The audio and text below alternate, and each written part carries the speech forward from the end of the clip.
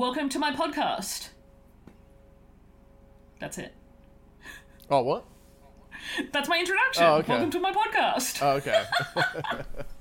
I love catching people off guard with it. Wait, is this part of the episode? No, yeah. Oh, crap. I didn't realise Why are you saying crap? No, I wasn't sure, like... Didn't you read the notes where I said I don't have a formal... I just can't formulate, like, this whole introduction thing, because then I have to remember it, and that's just too hard for me. That's going to sound so funny on the playback. Like, I was can't caught wait. off guard. It's all cool. I'm ready to go now. Ready to roll. What? Yeah, I'm good.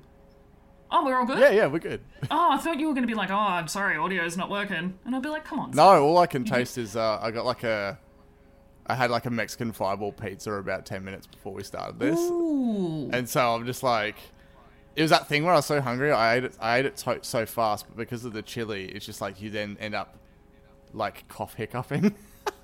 Oh, no. You know that thing where you're just like, and then Yeah. you're trying to drink water and you're like, and yeah, it was a whole thing. If I eat too quick, I always end up with the hiccups. I hate hiccups so much, but This is what being in your 30s is, isn't it? but then lower back pain and all other stuff. Ah, Yeah, I just ignore that now. yeah. I just float everywhere. Yeah, I just know I'm just on heaps of Panadol. What are legs? What are legs? What are ankles? What are my wrist has been really bad lately. Little bit of, it feels like just some nerve pain. Ow. Yeah, great. Not fun. And I play all PC games, and it's just like, come on, really? Did you have like a defined, like you hit, like for me, it was like as soon as I hit 30, it's literally everything. I don't know whether it's a placebo thing, but it's like everything just started playing up. Mine was at about 29 and a half. Yeah, okay, yeah. Yeah. I mean, things progressed, but it was almost like after my 30th birthday, I'm just like, because everyone has various, we're all human, we have various issues or whatever. But it was it. Specifically, I was just like, holy crap, my back really hurts. And then, and all this other stuff. And then it's like, and then now I've like hit the thing of just like, because I've always relied on like a high metabolism, right? And it's like, now it's just like, oh man, these pants are really cutting into my, like, because I wear them below the hips, right? So it's just like, well, maybe that's giving me back pains. And then you're just like, I don't want to have to upsize pants, damn it. Yeah, my metabolism has slowed right down, and I'm like, come on. We were onto a good Really? thing. In like a year and a half, I've gained maybe 15 kilos? Like, which isn't a bad thing. It's distributed evenly, but I'm just like, whoa, I've never weighed 78 kilos in my entire life. I remember when I was in, like, I think back to year 12, how, like, dangerously underweight I was. So back then I was the same height I am now, and I was 52 kilos back then. Wow. And then, like, and I see photos of myself, I'm like, damn. It's like, I really had the, because I have a lack of a chin, like it just sort of like, that's why I have to like now have Still hair a on my face, chin. because if I shave, Oh. it's so small and my jawline's so insignificant, it just disappears into like my neck. And so that gives the illusion of like my head going, especially when I was skinnier, going like an upside down triangle. And so I've never heard that. and so like my year 12 photos, particularly my super spiky hair was out like this. I looked like I was like Vicks Vapor Drop. You know what I mean? Like, yeah. And so I see photos of me from back then. I'm like, oh my goodness, the triangle is real. Yeah. See, the thing is, I'm only 5'4", like, I'm short. And so, when I was a kid, especially like year 12-ish, I would have only weighed about the same as what you did. And I was like, short as fuck. Well, I still am. That hasn't changed. Yeah. It's like I suddenly got tall too, And it's so strange. Like, if I was tall, I'd be totally... See, the thing is, like, Ned is about the same weight as me, but he's like 6'3", 6'4". yeah. And I'm just like, what the hell?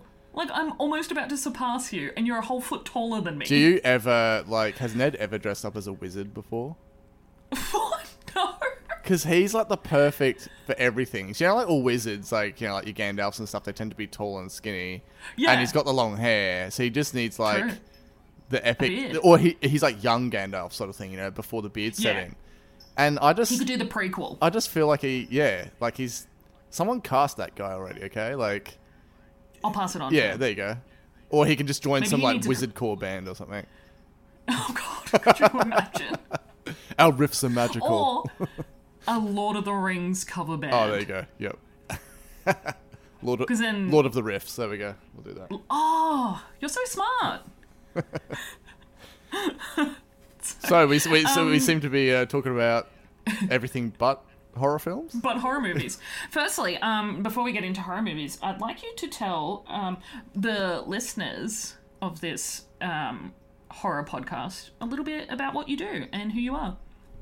Just in general and relating to... Yeah. Okay, yes, so... Like your podcast, you as a person, what you like. Okay, cool. So, my name is Simon Blackburn. I have a podcast currently on hiatus at the moment, but it will come back, called Take My Tone. And it's very much a music discovery podcast. And basically, you can kind of gauge from that with Kat making a podcast about horror, and that being one of her passions. Music is a big one of my passions as well. And basically, aside from talking about music with the podcast and stuff, and just living and breathing it all the time, and going to shows, because you can still actually go to shows in WA too, which is cool. Are you allowed to stand at shows? Yeah, there's a bit of a grey area, but it's like 85% back to normal. Put it that way. I'm so jealous. But so I play drums in a band as well called Liz Dexic, and literally tomorrow we're going to be filming the rest of our second video clip, and then there's a whole lot of editing on my part after that. So I've been very hands-on with that lately. But yeah, just work-wise, very much in the graphics, visual, and marketing field. So yeah, because you actually designed my logo for me. Oh yes, that is a neat little tidbit. Oh yeah. And so that's pretty much me. And I love reptiles, and I have a pet snake, and I just fed him about an hour ago. What did he eat? Just an adult mouse. Oh, he's on to adult already. Oh yeah, he's been on adult for a while. See, the pinkies is what would get me. Trying to feed them pinkies, like little pink... no. Yeah, I never did that. When I first got them, I started with fuzzies, so at least they have some hair. So yeah, doesn't look that gross. Yeah. No, but he's fairly long now. So a Stimson's python, they will grow up to around 1.1 meters for a male, and he's about 90 centimeters at the moment. So wow, he's grown pretty fast. They normally don't really reach their full length until around 3 years, and he's 1.5 at the moment. So yeah, nice. I really like snakes, but all the snakes that I want, I can't have here. Yeah, they are unattainable. I'm not allowed to have them. So for any American listeners, we're actually not allowed to have exotic pets at all, especially exotic reptiles. They are not legal to own in Australia. In my state, we're not even allowed to own turtles. So yeah, Joe Exotic, listen to that. Yeah, fuck you, Joe Exotic. I almost went as him for Halloween. Of course. But it was too late for me to order the costume, and I was like, damn it. Yeah. Oh man. But yeah, I'd love a violet ball python. Ooh. You also shared that there's the other one that you like, the one with the crazy snub face. Oh, yeah. The corn snakes? Yes, they are just... The hognose. Sorry, the hognose. Hognose, that's it, yeah. Hilarious. They are so cute, aren't they? Yeah, They've got like little fangs as well. Like, not fangs, but it's like a part of their face structure. These like little... It's like someone just like bits. squeezed the end, and like... Yeah. When God created this They're snake, so cute. if that's, how you want to believe animals being created. Well, created. So you just simply pinch the end. You know when you make those like, doing like coil clay pots? Yeah, and you got to like pinch the end to like get it's like that. But on a snake. Yeah, but a snake. I love how they do all the different design. Like, I know it's horrible because they do crossbreed these animals. Yeah. And there's a lot of issues like nerve damage that gets done to certain breeds, and it's very looked down on in breeding in America. but there's a place in Los Angeles. I think I've shown you the YouTube videos Yes. of the gigantic snakes, and I'm just like, this place blows my mind. I need to go there. And Ned's like, nope. Oh, we went to the zoo, just before we get into the movie. We went to the zoo at Christmas time last year, and we went to like a reptile talk, and they were like, oh, you can come down and get photos with the snake, you can pat the snake. I turned around to Ned, and he was already out, because he knew exactly what I was going to do, and he just bolted. He was like, nope. Wow. Yeah, he has that much of an aversion / phobia that he's just not into it at all. Do they poop? Yeah, they do. Not Is it often, gross? not often, but when they do, it's always a larger amount than you expect to come out of a snake. You know what I mean? Like, because That stuff just fascinates me, because like I've never had a pet snake, but when I was growing up, my Olpa, his partner after my grandma and him divorced, her son had a lot of snakes and had like a reptile room in their house. And I remember that, but I don't remember actually ever going in there. I just knew it existed. And now I'm like, I want a pet snake. Okay, I want a reptile room. I want a reptile room. Reptile room. Yeah, no, they do. When they're younger, it looks a bit more like bird crap, I guess. You know? Ew.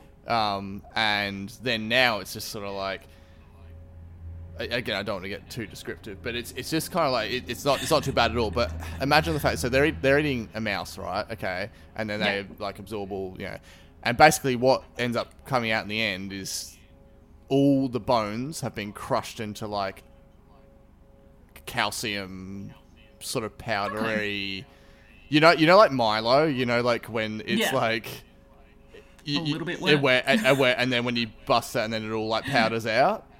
It's kind of like the white part of it is kind of like that. So it's almost like bone powder. Wow, that's so cool. It's crazy, but they also like it's so much better how it is now, because when he was in his container and he would have done something, because that's all cooped up in that area. It's like it's there's a certain snake piss smell that is just like a bit more on the nose than you expect it to be. And you're just like, oh, yeah, ew. yeah. So it's That's it like is when interesting. every time my cat poops. But yeah, they again, so many different tangents. Yeah, let's talk about the Invisible Man. The Invisible Man. That is not the theme tune, but no, not at all. Not at all. But the soundtrack is really freaking good. Cool. Okay, so I've been looking forward to this conversation because I am obsessed with this movie. And you were saying earlier before we started recording that when you do find something that is a little bit horror, thriller, psychological, you have a tendency to really latch onto it. Is it because you enjoy it? So I latch on to... So put it this way, when it comes to anything involving horror, I'm usually turned away by anything that's like either... definitely turned away by anything that's like funny, like comedy horror. And I'm definitely turned away by if it's just going to be straight up gore. Yeah. So I'm a fiend for thrillers, psychological thrillers, and that. So this is that, but you fuse the horror element in, and so I'm on board. Yeah, I love psychological thrillers, and for so long I didn't really put them in the horror category until I really thought about it, you know. For example, Silence of the Lambs. Yes. It's basically a cannibal. That there are so many horror themes in that without it being gory or jump scares and without super ridiculous amounts of special effects or body gore and things like that. It is still scary. Yeah, and I think that comes from while there are some elements of this which we'll talk about that, you know, I guess could be currently unrealistic. It's set and delivered in a way that feels like that we're not too far off something like this actually existing. Like, spoiler alert, the technology aspect of this. Yeah. But yeah, and same with Silence of the Lambs. It's just like everything. There's nothing supernatural about it, and that's what makes it freaky. Yeah, because there could be a cannibal. Exactly. Yeah. Like there's a possibility. You know what? There's probably people out there doing that right now. Well, I always get freaked out when I remember back to the story that inspired the lyrics of Rammstein's Mind Tile. I don't know if you know. Okay. Yeah. So No, I'm not so really that familiar that with a lot of translating Rammstein. to My Tool, and it was basically a guy that put an ad in a newspaper. I think it must have been in Germany or somewhere in Europe, where basically he wanted to die, but he wanted someone to eat him. I know the story, Yeah. yes, but I didn't know that Rammstein did a song. Yeah. And Oh, it's just wow. like that. Like, I was like shooketh when someone was just describing that to me. I was like, the fact that even actually happened, Yeah. like, yeah, that to me is true horror, because it's just like, Yeah. you've got, true crime and like straight up like messed up like murders and all this other stuff and like serial killers and that, but the arrangement of what happened is someone putting an ad in a paper, that it's just, what the hell? Why haven't they made a movie out of that yet? And I think that sort of paired with like the Rammstein shtick just makes it freaky, because it's just Yeah. like, yeah. But anyway, yeah. So that essentially, rather than going off on another tangent, essentially the gist of what I'm trying to say is when there is that level of believability, then I'm Yeah. drawn in. It's kind of like it's so not believable, but it is so convincing that it is a possibility that you automatically buy in Yes. to the idea. Yeah. And there's no convincing you that it might be, but it might not. It's just like, this is a possibility. There is potential for this to inevitably happen. And that's why it's like, you might get a film that's more a supernatural horror, and instantly I'm like, I'm already putting it in that fantasy kind of like separation, because it's like, well, this is already off the bat, I'm not believing any of it, sort of thing. Yeah. You haven't bought it. No. Yeah. The thing I really like about this film is that in Wikipedia, they actually describe it as an Australian-American science fiction psychological horror. Can I get an acronym for that? It's because it's actually directed and written by Lee Winnell, Yes. who did Saw, Insidious, and Upgrade. I haven't seen Upgrade yet. It's been on my watch list for frickin' ever. And, I really need to watch it. Because when I saw the trailer for it, I was like, I gotta see this. And now I think it's on Prime, so... How many of the Saws did he do? Just the original 3 or the first? I feel like he did 1 and 2. Yeah, because they're the 2 that I like, and I don't like any of the others. I like the others, but they're just very different from the first 2. And I guess the thing for me, again, this sort of comes back to what I was saying at the start, is by nature not being I want to see all the horrors, like I reserve it. It's like, once I actually saw 2 first, and then I saw 1, weirdly. But I had no one had told me about the twist in the first one, so that still made it cool. So good. But yeah, and then so by the time 3 came around, it was just kind of like the expectations were there, and then I felt like it was more sort of rinse and repeat from there. Yeah, definitely. And I completely agree with that, because the first 2 were so incredibly original. And that's why when something like this pops up, The Invisible Man, it existed as a film back H.G. in Wells, the 30s or whatever, but this is like almost just by title only is it related, really? No. It does definitely have concept. Like, the concept of it is based on the characters by H.G. Wells. But it's definitely such a brilliant modern take. Yes. And it almost didn't happen. Like, the planning for this film started in 2006. And they were developing the idea, and they hired David S. Goyer, I'm not too sure what he's worked on, to write the screenplay. And eventually... Jason Blum from Blumhouse Productions took over the idea and teamed up with Lee Winnell for this. Okay. And just having Lee Winnell on it, I'm like, sign me up. Like, I'm here for this. Cool. But they originally wanted to have Johnny Depp in the film as a part of the cast, and I was just like, oh, I would not have watched it if he was in it. But because I remember reading that was the pairing of that, of like his name being associated with this, did that exist years ago? Like I feel like it's something that I heard about years ago. Yeah, when they were first developing the concept for the film with Goya, they wanted Johnny Depp, and then when Jason Blum and Lee Winnell took over, I don't think they ran with that idea anymore. Yep. And because the cast that they chose is absolutely freaking brilliant, to be honest. Well, to me, the draw card, like me not knowing, again, that very like selective, like if I see something in a particular horror-based trailer and I'm like, if there's something in that draws me in, like I always feel like there's something a bit special about that. And so, again, given that thing of me not wanting to watch horror films generally, and so when it was just like the way it looked, and the way that the trailer was cut didn't give away too much, and then the Elizabeth Moss, that was like the draw card for me, because I'm like, she's just awesome at these.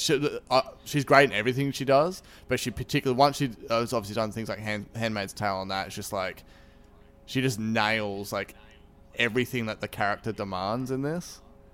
Yeah. And so I didn't even know of any of the other actors in it until I was watching it. I was like, okay, yeah, I recognize that person, sort of thing. So the fact that you can sort of be drawn into a film of a genre you don't normally watch purely based on a singular actor, I thought, I think that it lived up to my expectations. That's pretty cool. Yeah, Elizabeth Moss fantastic, but Harriet Dyer plays her sister Emily, and I'm a huge fan of Harriet Dyer. She was in Love Child. She's an Australian actress, but she was also in a TV show that I loved. They only did one season called The In-Between, where she is a psychic medium. Yeah, yes. And her dad's a cop. That. Yeah. She's so good. I loved her in that show. It was so wholesome. And that's why I thought she looked so familiar, because I was like, I know I couldn't pick it, and usually I'm pretty good at that. Like my friends kind of say sometimes I'm like the walking IMDb, so I'm usually pretty good at that. But in this time I kind of like, I guess let them down. But I definitely knew I'd seen her. So yeah, as soon as I saw her, I was like, yes.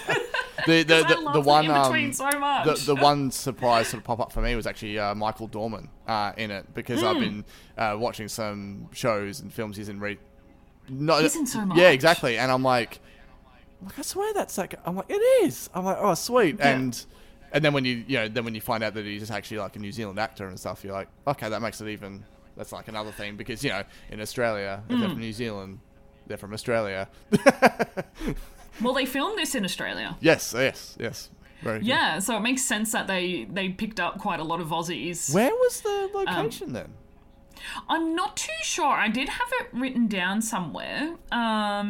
That's really cool. But the house, so the opening scene, where it's really dark and it's like you can tell it's like 3:00 in the morning. Yeah. By the cliffside ocean sort of thing. Yeah. Yeah, and I love the noise of the ocean because that just reminds me of when I first moved to the coast. And when we first moved down, before we had a house, we were just staying at a cabin at a caravan park that my stepdad's parents owned, and it was right on the beach.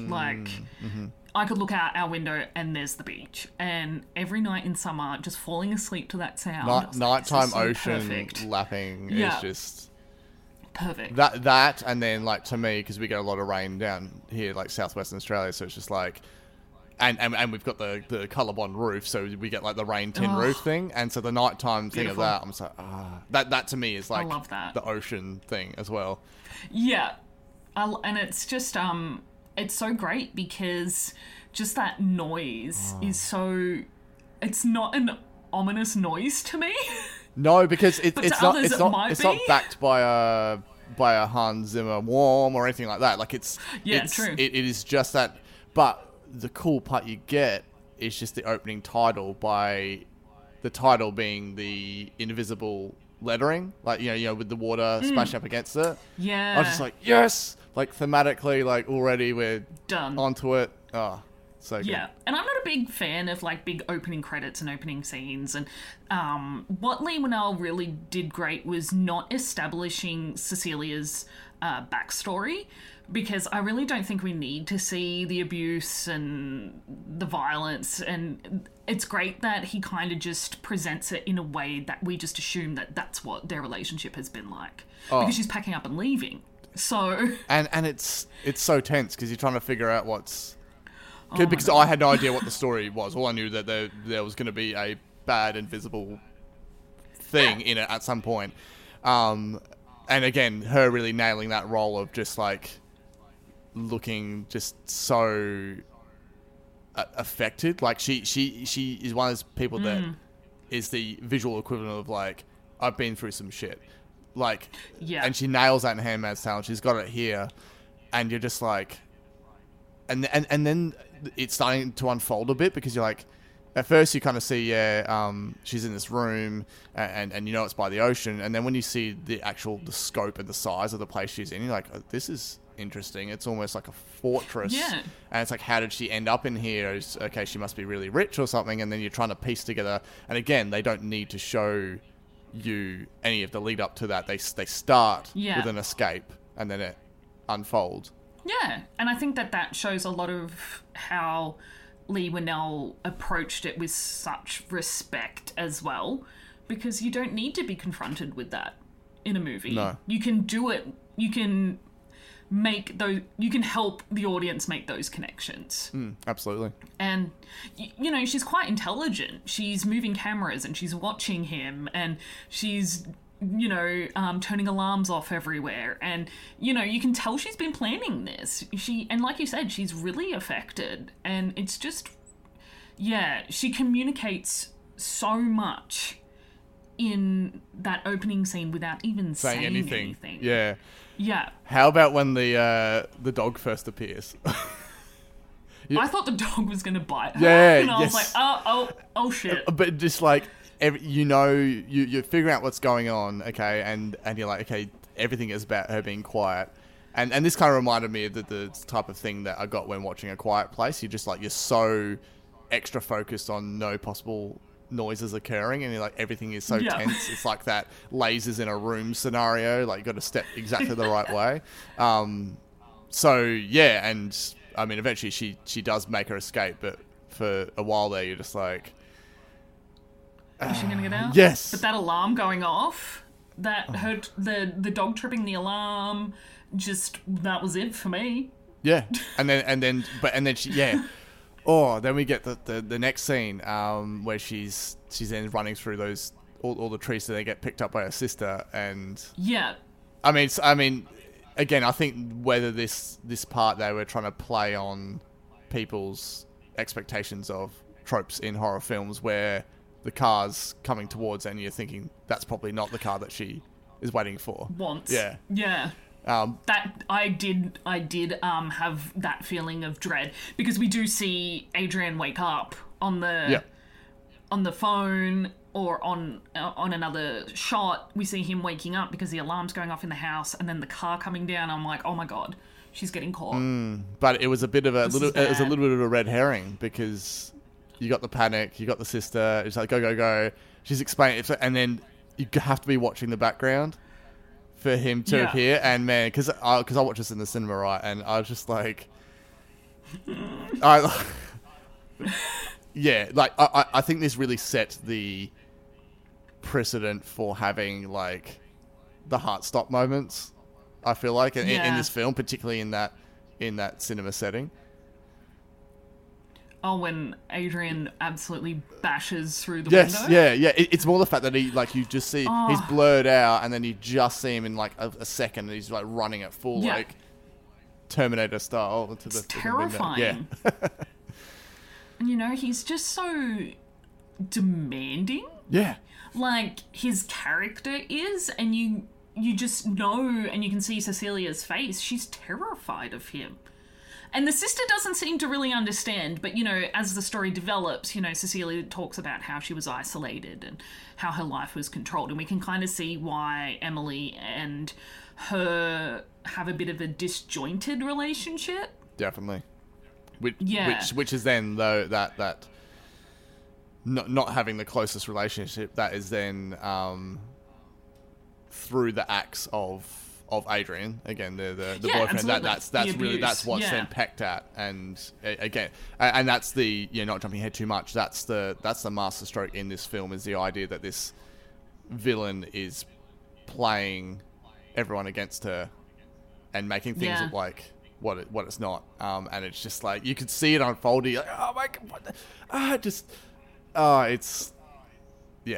so good, because it's just like, it's going to end up it's heading in like a downward spiral, but just seeing it play out and you can't stop it. Yeah, but you still, from that second, like, you are rooting for Cecilia. You are like, you've got to get out of here. Like, get away from that. That is violent, and that is aggressive and abusive. Get the hell out of there.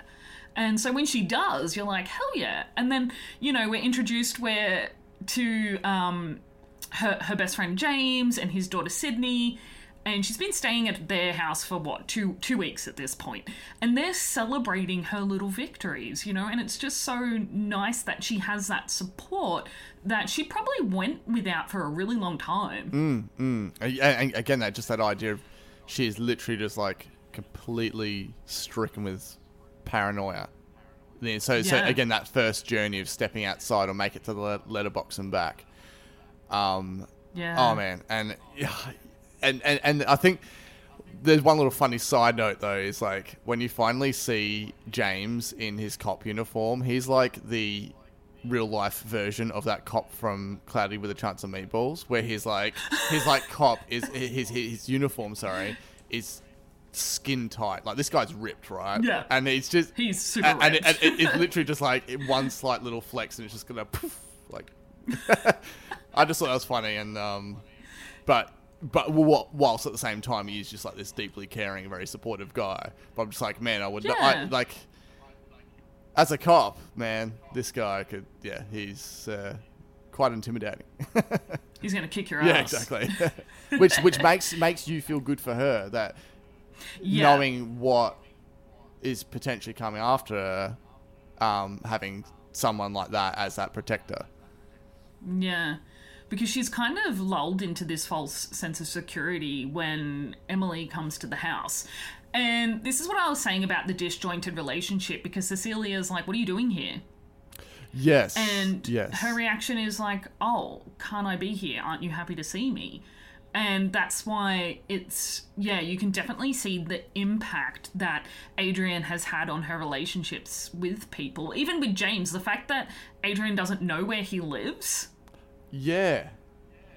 And they've been friends since high school, because you find out later, like Emily says something and he says something about...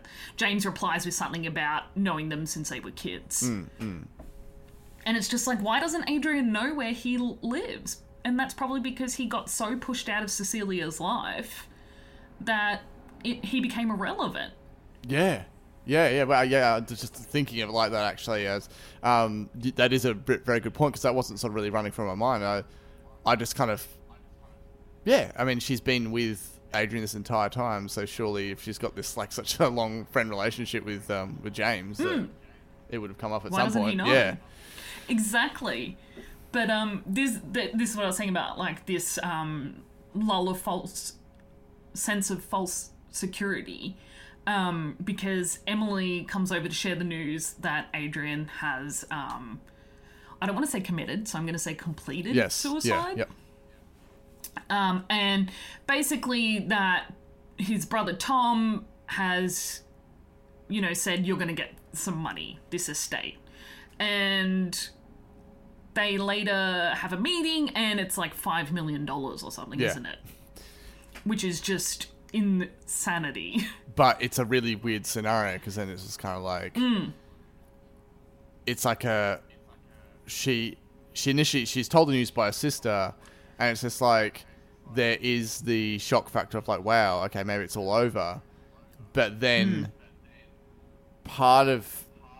for all the crap that she's been through with him, I was trying to look for, like, was there any sliver of mourning of, I guess, because she would have had an original good relationship at the start, sort of thing. Yeah. And having lived, and obviously having stayed with him, he's very controlling, sort of thing. She finally got to the point where she escaped. but then it's almost just like it's almost so sort of off the cuff, the way like, oh yeah, here it is in the paper, have a look, and it's just like you then have to react all at once of like, okay, there's this reason why I escaped, but then there was this relationship beforehand, so on top of the sister then questioning to her kind of like, well, what's going on, sort of thing, you know, and not really knowing, I guess, understanding the positions that the reasons why she escaped and stuff. Yeah, absolutely. And I think that is, you know, significant to the impact that Adrian, you know, had on her. And the fact, one thing I wanted to bring up is that this is an incredibly insightful look into domestic violence and controlling relationships. Yep. The manipulation even from beyond the grave, using money to control her. And even just donating that much, well, not donating, but, you know, giving her that much money in the will and testament and having stipulations along with it is another controlling move. You know, like, why couldn't he just leave her alone? Yeah, and then it's just kind of like the idea of, okay, I left for a reason, but then now he's gone. So again, I mentioned that is there any aspect of actually mourning his death? Then on top of that, you know, she's has that little bit of mindset, and then it's just like, then all this money comes out of nowhere. It's like, oh, maybe he really actually, he actually did really feel strongly for me, sort of thing, and you know, represented in this monetary sense. So it's kind of like, you know, this guy is from, you know, all of his inventions and everything, and all this business that he's built up. It's like, now it's passed over to me. It's like, wow, what a gesture, sort of thing. So it's almost just kind of like priming her for very manipulative. Yes, yeah, manipulative, and almost then pulls her back in to then be kind of like, oh, well, you owe me because now I've made your life so good because I'm giving you all this money, even though she thinks he's dead at that time. Yeah. But the really cool thing that she does is set up a fund for James's daughter to go to Parsons. Yeah. And their relationship, the three of them, is just really wholesome with no ambiguity of like any allusions to a sexual relationship between James and Cecilia. It's awesome. I really appreciated that take on it, that it was just purely a friendship. Yeah, it wasn't going to end up with a thing of like, you know, he becomes this protector and then they overcome the villain and they're together at the end. It's still, there still is that, you know, long-term friend relationship, all the support he has for her, that's then tested partially into the movie, but then again, I mean, I'm assuming if you're listening to this, you possibly would have seen it. Is that how this works? I don't know. Yeah, we definitely talk spoilers. Yeah. And so, so the fact that he's still there helping her out at the end, and again, it's not, they're not trying to make any, there's literally no romance in this film. No, like there's no other. It's amazing. It's all friends, familial, and then obviously everything, the story built around this whole escape from this control. I think I really appreciated that part of it because, you know, there are films where you say, like you said, the protector role, where they eventually end up together, and a lot of the time it's really unnecessary. Like a man and a woman can be just friends. And I also think because the ultimate part of the ending of her taking control, that was the payoff. That was the fulfillment that I was looking for from this story at the start. And her progress going from sheer terror and paranoia, absolute rejection from every, you know, right down to the very bottom of the barrel, and then schemes her way back in the best use of the word, because she's playing his game. Yeah. So, I just love it. It actually kind of gives me goosebumps now just talking about it, just because that whole revenge and how it all plays out. Awesome. Yeah, it's fantastic. And this, after the scene that's really super wholesome with Sydney and James, and they're celebrating, and that night she wakes up feeling like she's being watched. And I've had those feelings. You're saying yeah. it, and I'm just like, I remember watching it, and I used to have this stuff as a kid all the time as well. Like, I would always wake up and think that there was like a shadow, a standing adult-sized shadowed figure at the end of the bed. And there was a period of time that I would like go and wake my parents up. I'm like, there's someone in my room, or there's someone outside the window, or whatever. And there never was. It was always just like the mind playing tricks on you. But this scene encapsulates that feeling of being watched, and then you see like the coat stand. No, what is like the blankets? No, there's the blankets, but then there's like that coat stand thing. It's got like the hat. Oh, yeah. Which is cool because that's almost like a throwback to the original. Yeah. And yeah. I remember seeing it for that split second, and I said to my friend, I was just like, "Holy shit! Did you just see that?" Like, because they don't go back to it. They show it once. No. And then when they turn the lights on, you see what it was, but they're not focusing the tension in the scene on this, like, it looks like a person standing at the end of the bed. It's I feel like I'm being watched, the blankets removed, the chair. Yeah. And because we've all felt that before. We've all woken up feeling like someone is watching us. Man, it's and that is like to me like the masterful part of this film, particularly when the villain, like Adrian himself, is that purely like, okay, because I mean, obviously you know from the title of the film that you're going to expect some creepy scenes involving like, is someone there or not? And when they start building that into the story, and you have still scenes that don't move, and they're kept there for an awkwardly long time, and you're literally fixed, listening, watching, waiting to see anything, and nothing happens. Yeah. So good. But they also set up shots to make it feel like somebody is also there. Yeah. In the way that you're looking from that invisible person's perspective as well. Yes. And that creeps me out. and to me, because I had no idea how it was going to be revealed how he's invisible and stuff, right? So I remember specifically noticing the little fluttery sounds, and I was just like, oh, like, what is that? And my friend's like, what? Yeah, so watching it, he's like, didn't hear it. And then it's not until, when it's revealed that you realise that they're starting to just slightly pepper in the camera noises. Yeah. I'm like, genius. Just like, you hear like that. Yeah. It's just like, what is... Oh. Yeah. Because the next morning, because she does see like the, like a foot at the end of the bed on the blanket, and she wakes up both James and Sydney, and they don't really know what's going on, and she can't... She's like, someone's here.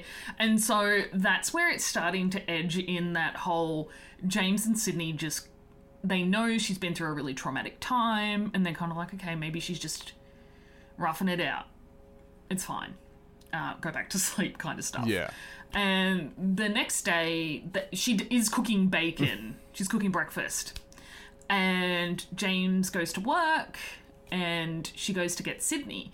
And this is where they have that really long pan shot of just the kitchen. And you can hear Cecilia in the background, and, hey, come get breakfast. And you see the flames one crank bit up. Before that. Oh, really? The knife falls off the bench.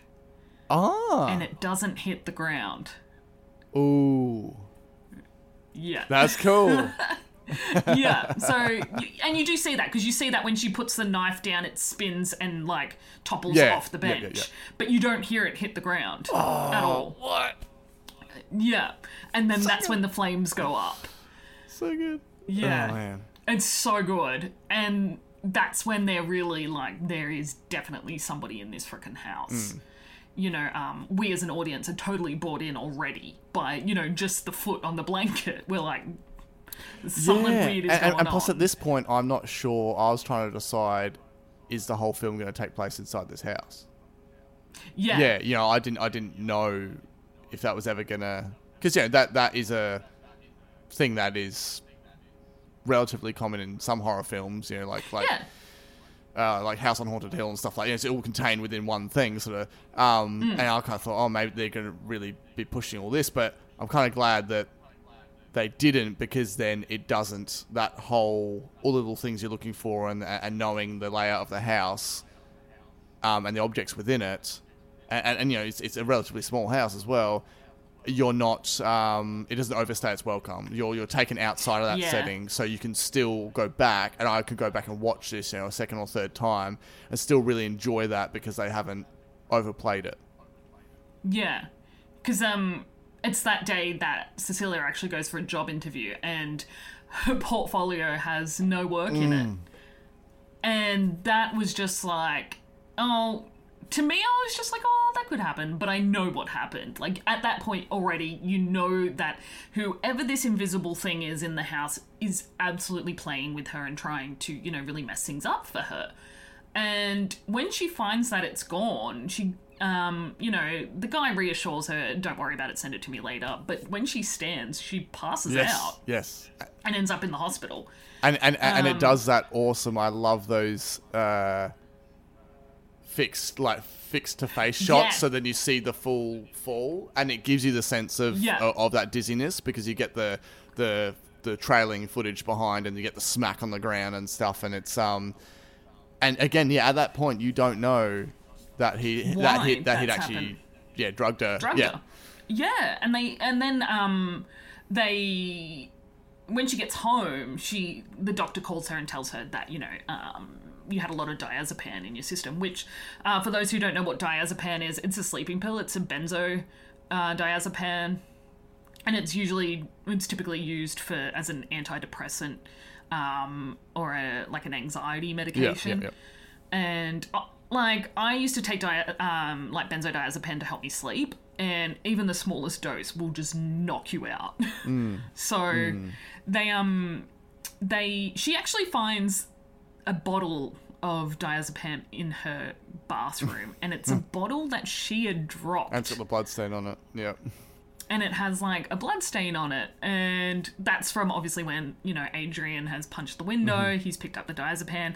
Turns out she had drugged him to knock him out so she could escape. So he's kind of doing a lot of things that she had done to him. Yeah, I'm going to get you back. But she thinks he's dead, but then now she's piecing it together. There's like little signs of, you know, potentially he's around still. And this is the scene that terrified the crap out of me when she's in the shower. And like, I think she's sitting in the shower and she's just like trying to relax, and she's had a really fucking rough day. And she doesn't know what's going on. No idea. And you can kind of see, I think steam starts to like swirl around, or maybe that's another scene. I'm not too sure. I can't remember. But the handprint is left on the door of the shower, and that to me was just enough. I was like, oh no. Did you know that? I don't know whether you were served like a different release version of it or not, because that was in the trailer. Yeah. That scene, I was expecting it, was not in the film I watched at the cinema or when I rented it. Oh wow, it's on the Prime version. Yeah, but like... Oh, you didn't watch so I've never actually seen the film with the shower scene, even though I fully thought... expecting it. Yeah, and I don't know why it's not there. It's because and this isn't a case of like cinema toilet break or like stepping away when I watched it at home. I was just actively... waiting for it. Yeah. That's so strange, because it's in the Prime version. Yeah, I don't know. Like, I only watched it 2 days ago. Maybe I have my own Adrian who's going back in and replacing version, making me go crazy, you know? Oh, yeah. Anyway. Probably. So I can imagine that would be a scary scene, because I was expecting something like that. Yeah, it was just really jarring and like, ugh. Yeah. Get out of here, you creep. Leave her alone. Just let her live a life. Well, and that's the thing, like, that I find so strange about this, and it really just goes to show his own personality and whatever he's got going on. But he is super, super rich, Yeah. super inventor, and he's obsessing over this. Like to me, it's like one of the things that you see that, and then you immediately think like, could have any girl, like, you know, he's got the money, blah blah, sort of thing, and then but he's spending all this time obsessing over trying to get back at. Yeah. Like, not even trying to get back with her, just revenge. Yeah, just revenge, and it's just like that just shows the kind of absolute, I don't know, whatever he's going through his mind, and those like obsessive controlling. Absolutely. Yeah, because to me, it's not like a. Yeah, it is weird to.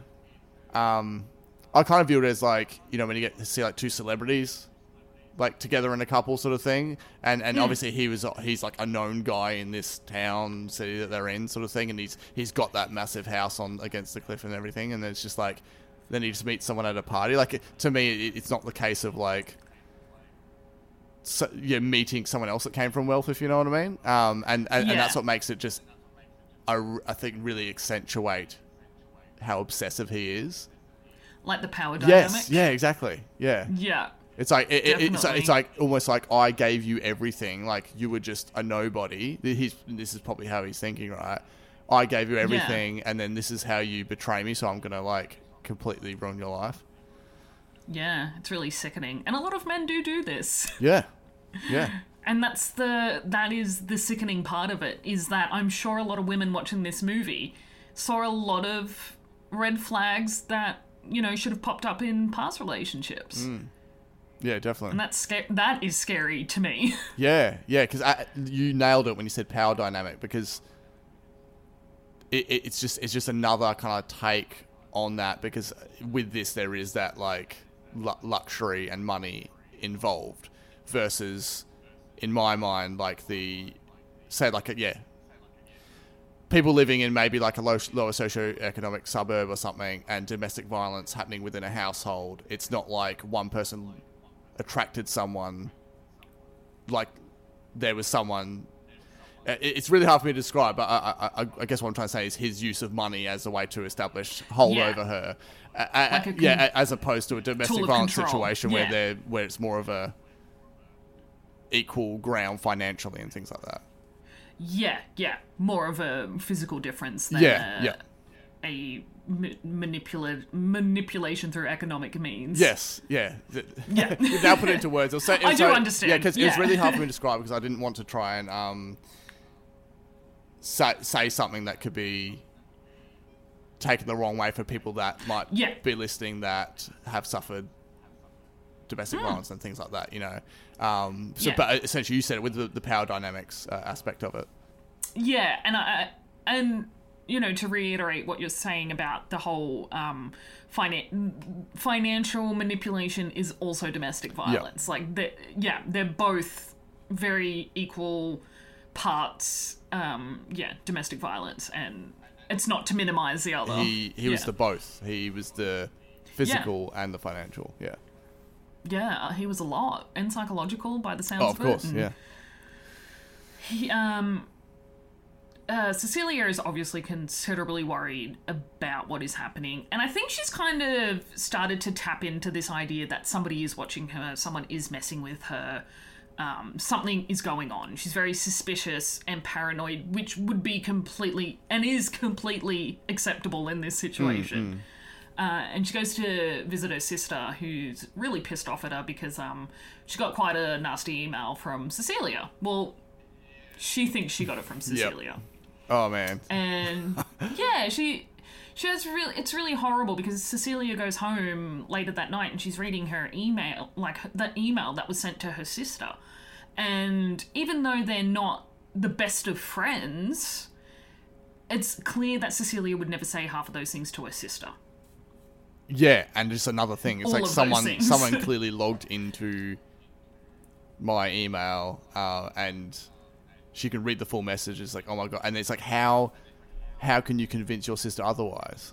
As far as she's concerned, you actually sent this email. It's like, are you just trying to now backtrack, or I don't know, for whatever reason, you know, you the sister seeing that Cecilia wrote this, and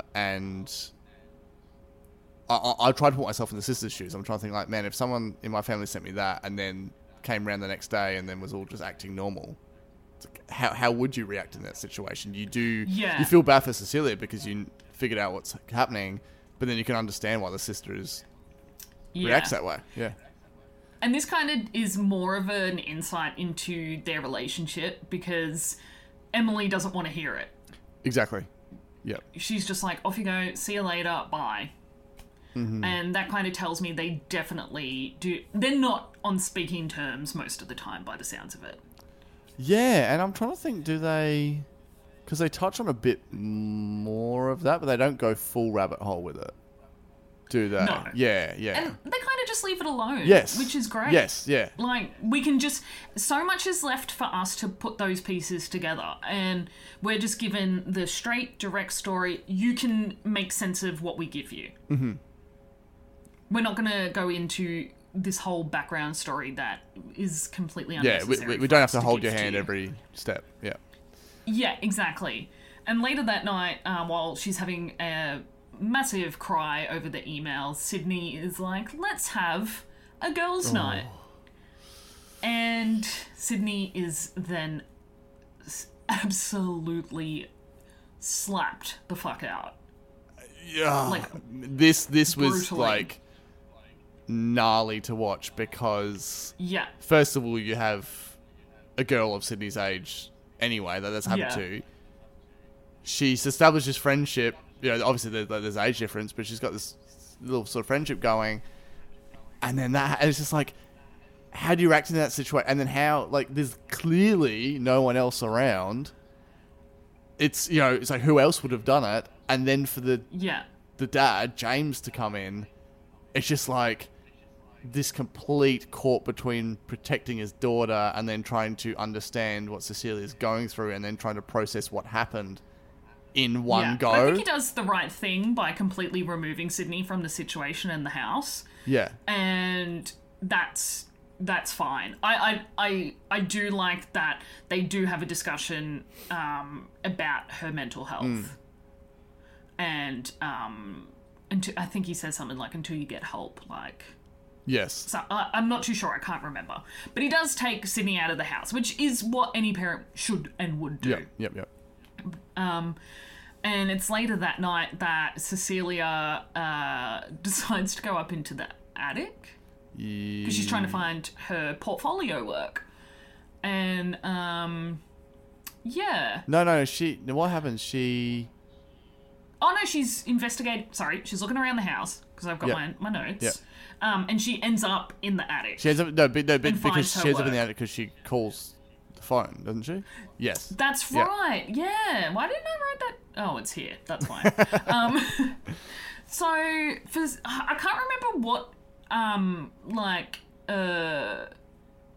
what's the word, like, possesses her to call the phone. No, so something happens where...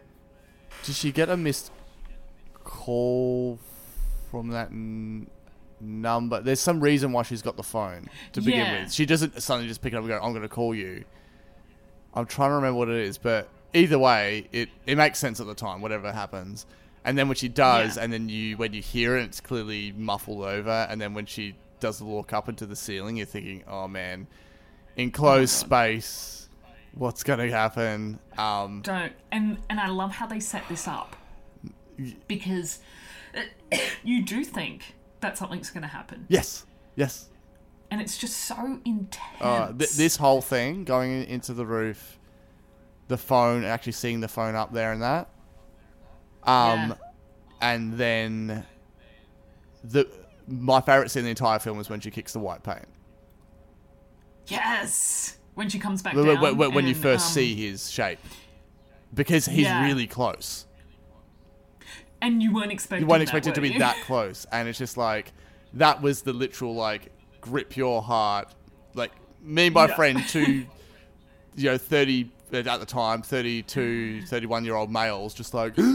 And my friend's literally just like, I don't think I can watch this. Like, it was so funny. Oh, really? Yeah, because he's just like, I literally, like, I feel like I'm having palpitate, like, something's going to happen with my heart. Oh, yeah. Because we were so focused on it, and it's just like... Yeah. It's... I'll just hold my breath. Yeah. And be like... Yeah. man, I loved it. That was just, yeah. That's like, because then you got a bit of a sense of, well, you kind of knew what his size would be. You know, he'd sort of be like tall, kind of like, relatively well-built male and stuff like that. But that's when you start to see a bit of the shape of what is the suit as well. And you're just like, what is this? And how do you exist? Yeah, because otherwise this is just dude walking around naked, I guess. But yeah, exactly. And I think that's like the very stark, excuse the pun, difference between H.G. Wells' Invisible Man and this Invisible Man is that the original Visible Man was naked. Yep. Because obviously he'd wear a coat and a hat and whatever, and it'd sit on him, so any clothes would be visible. But with this thing, it's just so 100% you don't know it's there. Yes. Yeah. And at that point I was like, oh man, like I've been very engrossed the entire time, but that's when for me like it hit up a notch. Yeah. Everything about this film, it just went from, I want to say strength to strength, but it just kept getting better. Yeah. There's a few things I can fault the movie for, but it doesn't outweigh how incredible this movie really is. And I feel like that, I don't know, because of yourself and knowledge of horror and this show, is it right that it's not often that a film labelled as horror gets such kind of high regard across the board? Depends what it's marketed as. Yeah. You know, like they marketed Parasite as a comedy, I'm pretty sure. Yeah. And so it really, there's a lot, Hollywood does not like horror. It never has. It's always been seen as this genre that Hollywood wish would just disappear. And it's only recently that Hollywood, you know, judges and boards or whatever, whoever makes the decisions on awards, has started to see how brilliant the filmmaking, production, acting, special effects, everything really is. Definitely. I can't believe there's not even a category for best horror movie in the whatever, the Golden Globes or whatever it is. I don't know what. I feel like this is almost like the equivalent of how metal is treated at the Grammys. Yeah, and yes, definitely. It's like maybe sometimes gets an award and then the nominations are sort of like, sometimes there's like are they even metal in there, and then it's not even televised. Like it's just yeah. And like the Arias have best rock album, but yet Northlane won it. Yeah. And it's just like, Northlane are metal. What? Why is this still a thing? Yeah, because they're just trying to lump it. Yeah. Anyway. Yeah, a legit genre. What are you doing? Yeah, it's so I think, and I don't know, like it feels like maybe in the past few years we've kind of maybe hit this level of these psychological, these thriller / horrors that are sitting in a certain echelon, and I feel like I put this up with your Get Outs and Us and stuff like that I really love. Because they're sort of like they're just again positioned at a level that's much more demands your attention and thinking, and it's not your popcorn horror flick, I guess is what I'm trying to say. Yeah, and which, you know, in saying that, there are a lot of, you know, the popcorn horror flicks that are very deserving of awards. Oh, absolutely, like, and as you said, absolutely. Like it doesn't have to be. You could have a horror film that's very over the top and also the stuff. Yeah. But it has just like the amazing attention to detail with the effects and the settings and everything. It's like it would be full deserving. Yeah. Like it gets overlooked, as you say, because horror, but it's like all this effort and artistry and everything that's gone into it. It's like whatever. Yeah. So I totally I can totally see that, and I'd imagine it'd be very frustrating, particularly to yourself as being that horror fan. Yeah, it definitely deserves its own category. Yeah. So that scene, and then what happens next? Yeah, because they kind of have a bit of a scuffle, and Cecilia gets out and gets in an Uber. Now, this Uber guy is great, because he drives her all the way out to bumfuck nowhere and waits for her while she goes inside. Yeah. And this is where the big reveal of what is going on happens. Yes. Not necessarily who's controlling the whole, stalking and whatnot, but how it's happening. And so Cecilia gets into the house, and the passcode to get into the house, I read this somewhere, the passcode for him to get into the house is the year that the original Invisible Man was released. Yeah, I think it was like 1937 or something. Okay. I thought that was cool. But don't they piece it like as if it's... Because isn't she like thinking out loud as to what it is? Yeah. Yeah. And obviously she's not saying, the date of the original. Because what does she say it is? She's like, she's thinking it's something to do with their relationship where they first... And something about the age of... I can't really remember what she says, but the whole number is the original. Yeah, so in the story of the film, it means something to the relationship, but it's also a nice little Easter egg, Yeah, I thought that was really cool. I was like, I like that. And so, because... I don't know if we've really we have talked about how Adrian's an inventor, but he actually owns his own optic company. Yeah. Which do, I think, lots of cameras and lots of innovative security and whatnot. I'm not too sure what he actually does. And she goes down into the laboratory and finds this suit. Yeah. Made up of all these cameras, and listening to them in that dead silence of that lab gave me goosebumps, because I was like, ugh. And then, because hearing them, you're then like, oh, those are those noises I heard prior.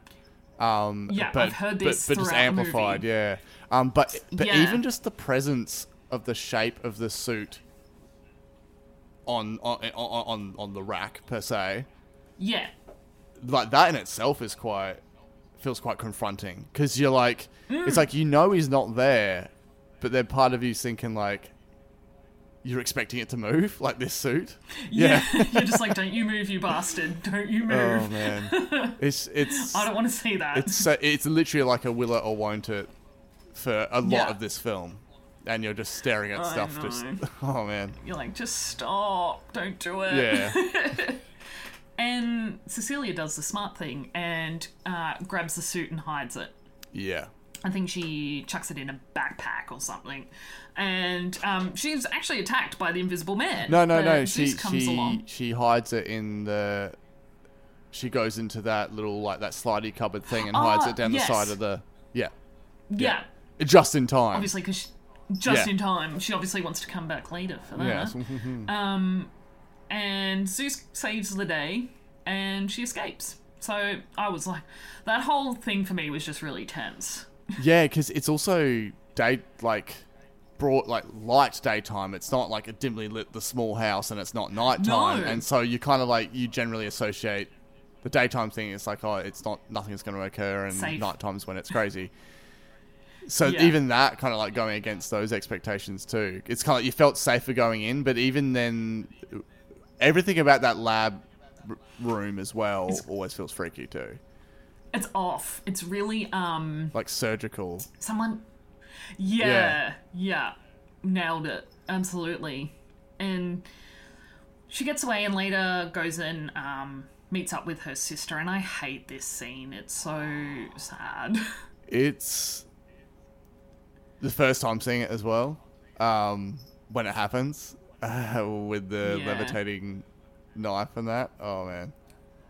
And they're both watching it. And so Emily, you can see the look on Emily's face where she's like, oh, Cecilia's serious about this invisible person stalking her. Yeah.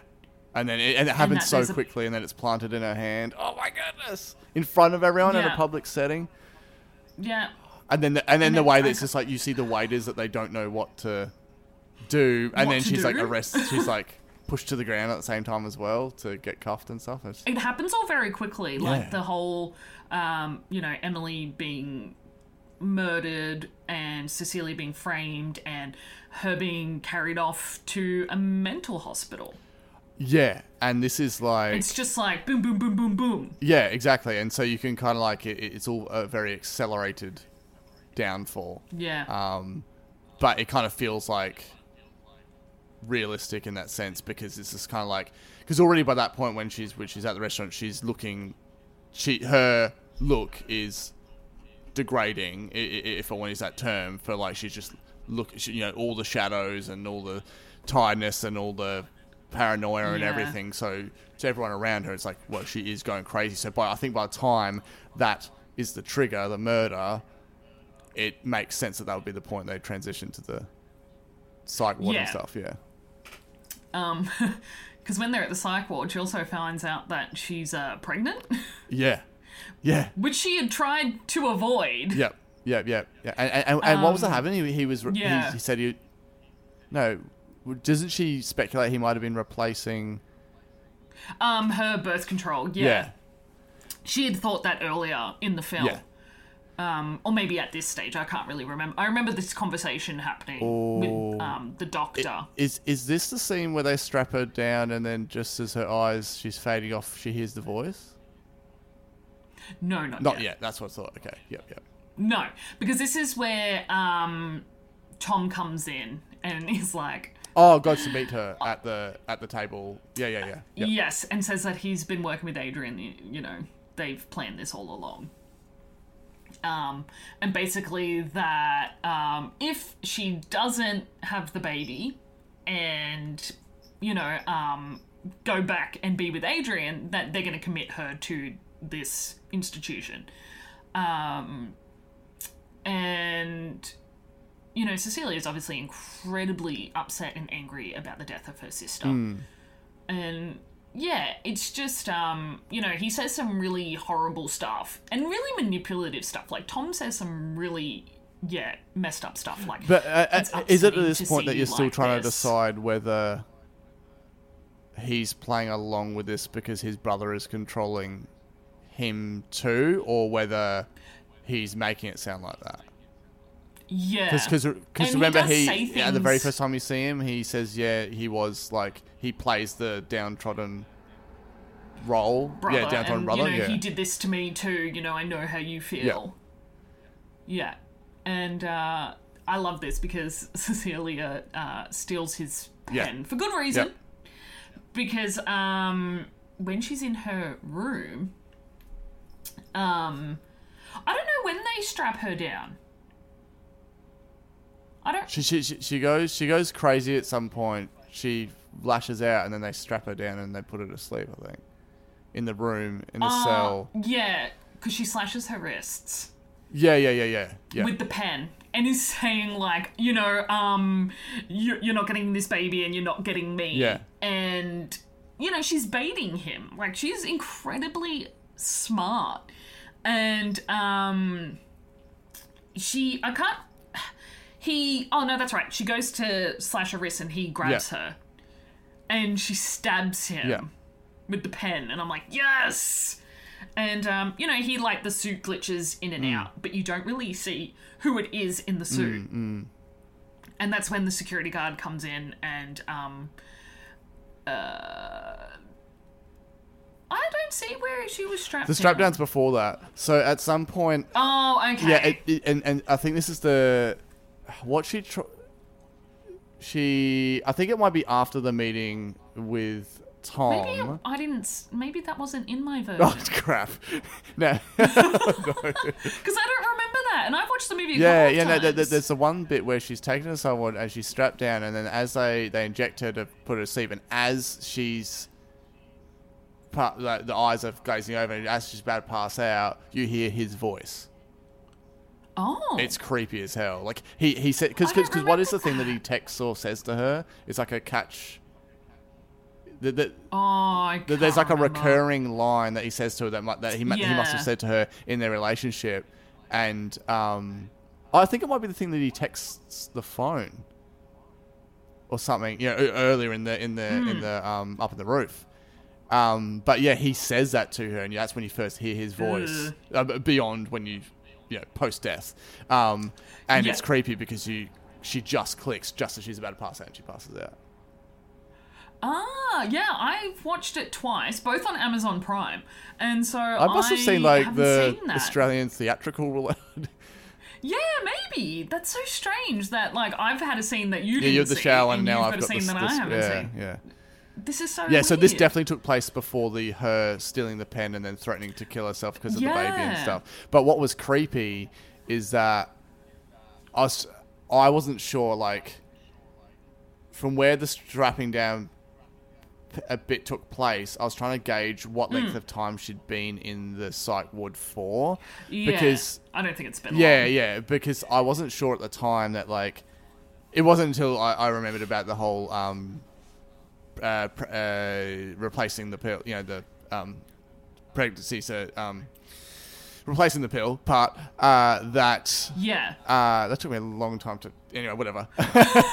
Which we talked about so many like different bits of medication. I'm just, anyway, that for a split second, I thought she'd been in the ward for long enough that when he was in the room with her and she was strapped down and then passed out, that he had raped her.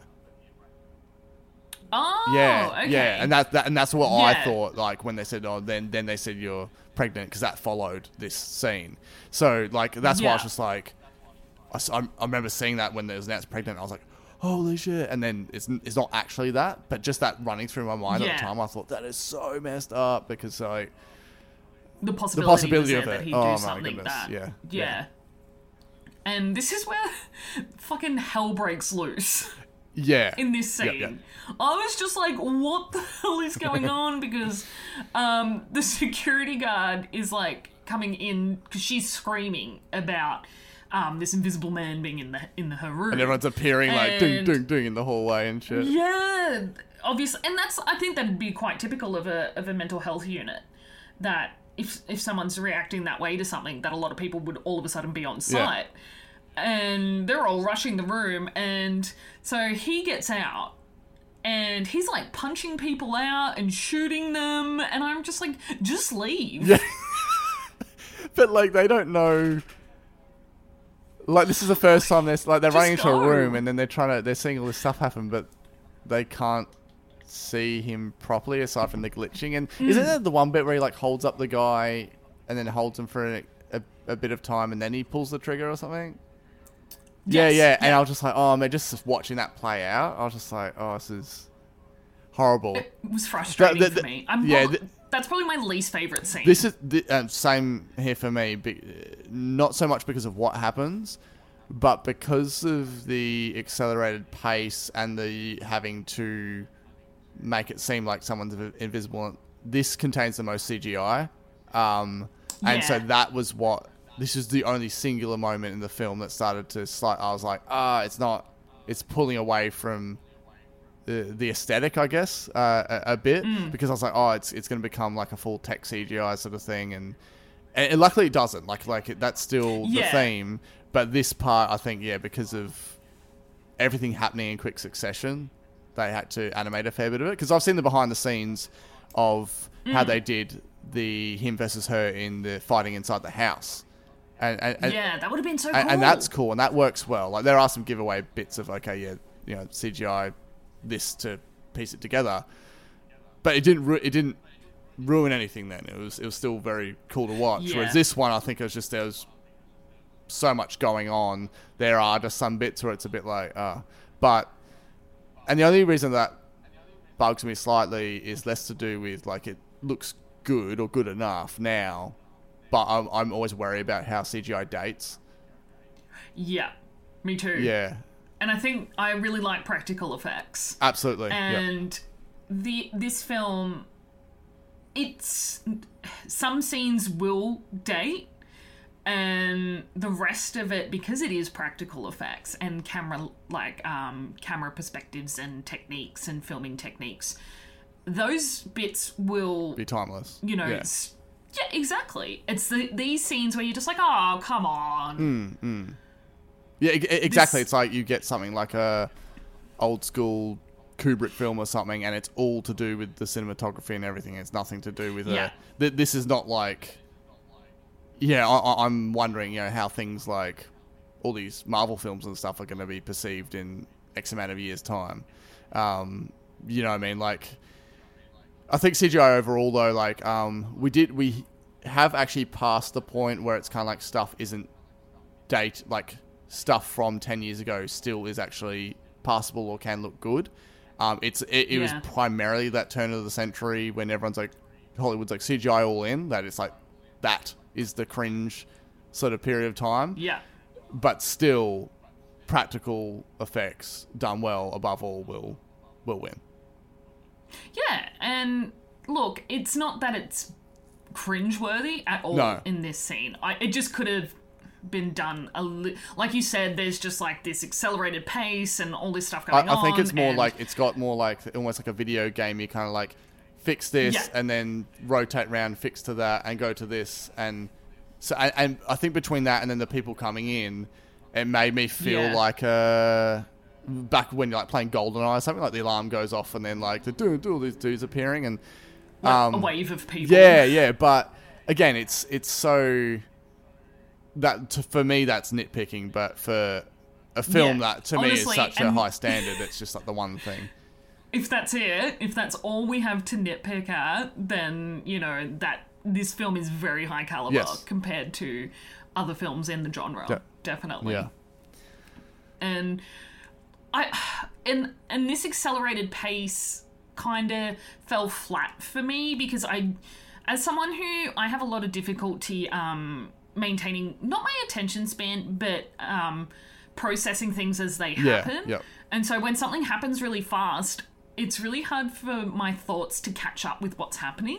And so certain like really important plot points drop and I'm still processing, this wave of people coming in and getting shot. And I'm just like, what is happening? I need to catch up. Yeah, because please slow because down. Then you're thrust straight into all the action of the outside in the rain. Yeah, where Cecilia shoots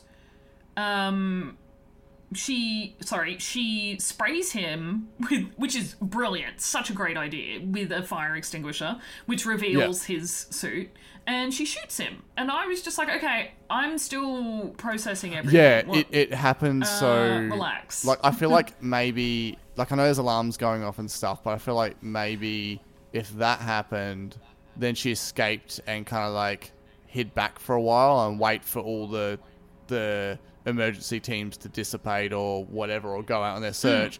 It might have provided enough of a resting spot to then think, crap, where's Adrian gone?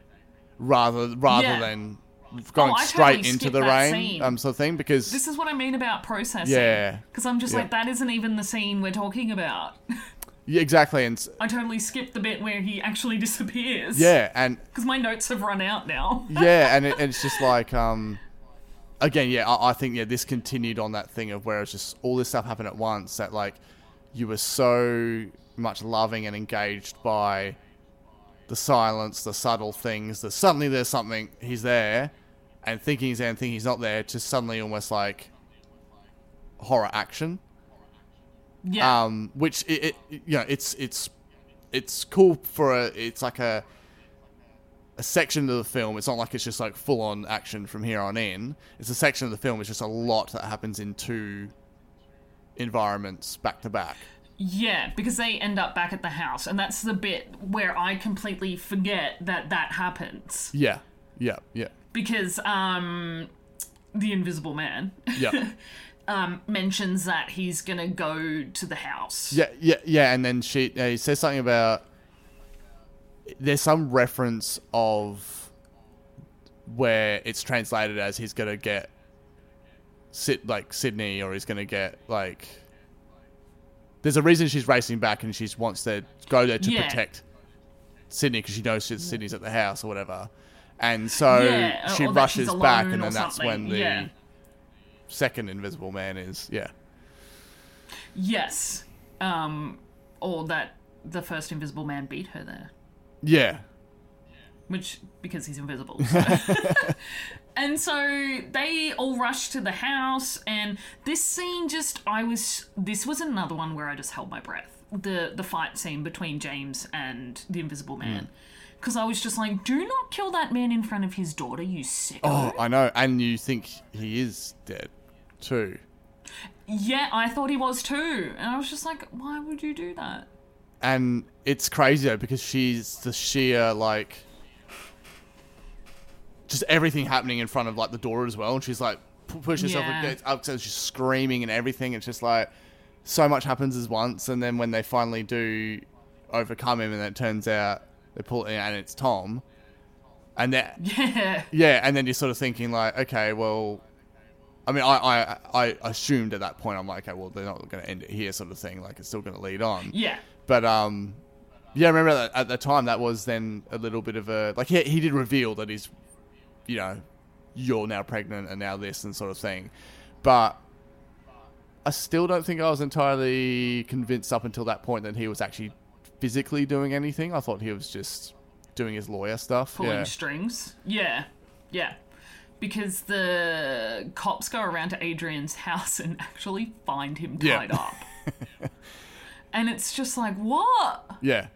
Yeah. I don't understand. So why would Tom tie up Adrian and then demand that Cecilia does all this stuff? Yeah, exactly. I don't understand. So, yeah, when that was all shown, I was like, okay, yeah, he's just playing them and everything. But it was, knowing that, it was so funny to see him pretend to get captured, like, found. Like, he's like, tied up in his, like, boxer shorts. It's just... I was so confused. And then we kind of get the idea that that Adrian had set Tom up. Yeah. In a way. Yes. Yeah. That he would use Tom, obviously pulling financial strings, and say, basically, this is our revenge plot against Cecilia, but I'm not going to tell you that you're going to get screwed over. Yeah, and then he's like, uses Tom as bait, essentially, so then that way she then, for the second time, thinks that Adrian's dead. Or what? No, I mean, like, it wasn't meant to be... No, actually, no, how is it? Yeah, actually, how would he know? I'm trying to think of the sequence of events. So at what point would he fake tie up himself? Do you know what I mean? So there's where Tom is as Invisible Man and he gets beaten up. That's because Tom was already at the house and Adrian was the Invisible Man at the hospital. Yes. Yeah.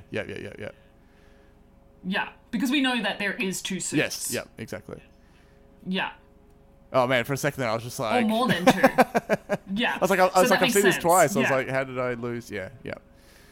Yeah, and I mean, like I said, that scene is very muddy for me, that portion of the movie, where I just couldn't maintain enough focus to be able to get through and understand what was going on. Keeping up with the pace of, Yeah, because like you said, everything was going slow and it was, a lot of silence and lower sounds used. And then there's, like sirens going off and guns and violence and it's like, okay.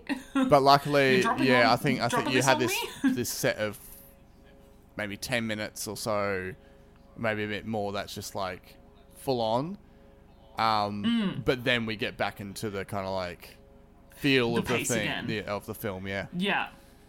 And it wasn't disruptive. It wasn't. It's just more, I just don't have the capacity to transition into like those kinds of scenes and back out of them. Yeah, exactly. I was just really glad that it did do it for that short moment because I thought, oh man, I don't want this just to become like an action film, essentially. Yeah. And it didn't, thank God. Yeah. But, I mean, it was...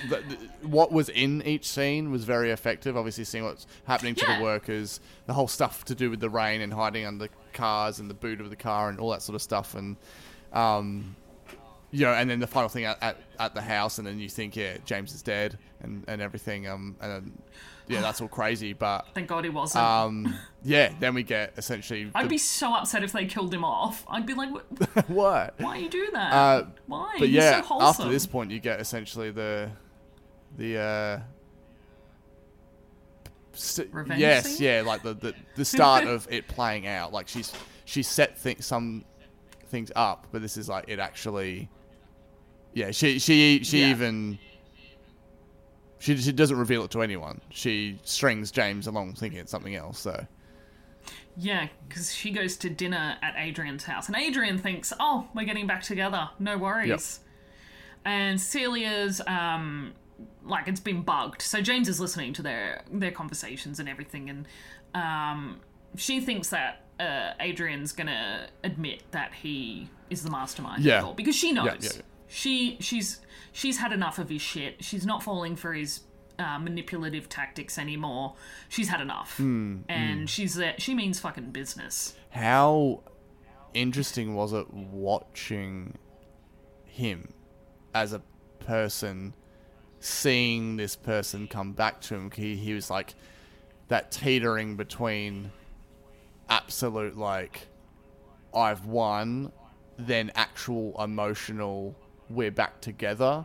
So it's like the obsession part of it, Yeah. but then also the control of his outbursts. Like at the start he seems quite sensitive, and then you see him struggling as the conversation at the dinner goes on, and you're like, it's actually really interesting, slipping. because it's like you've only known when he's masked so far, aside from the very start, you've seen him aggressive and scheming and stuff, but then it's like once you actually see him in his proper human form, that's like almost like his most vulnerable, but then also the mix of the other things that are happening.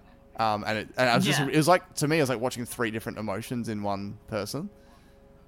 Yeah, and people with certain personality disorders do have that, where they can't maintain that mask that is setting up the facade for their normal human behavior. Yeah.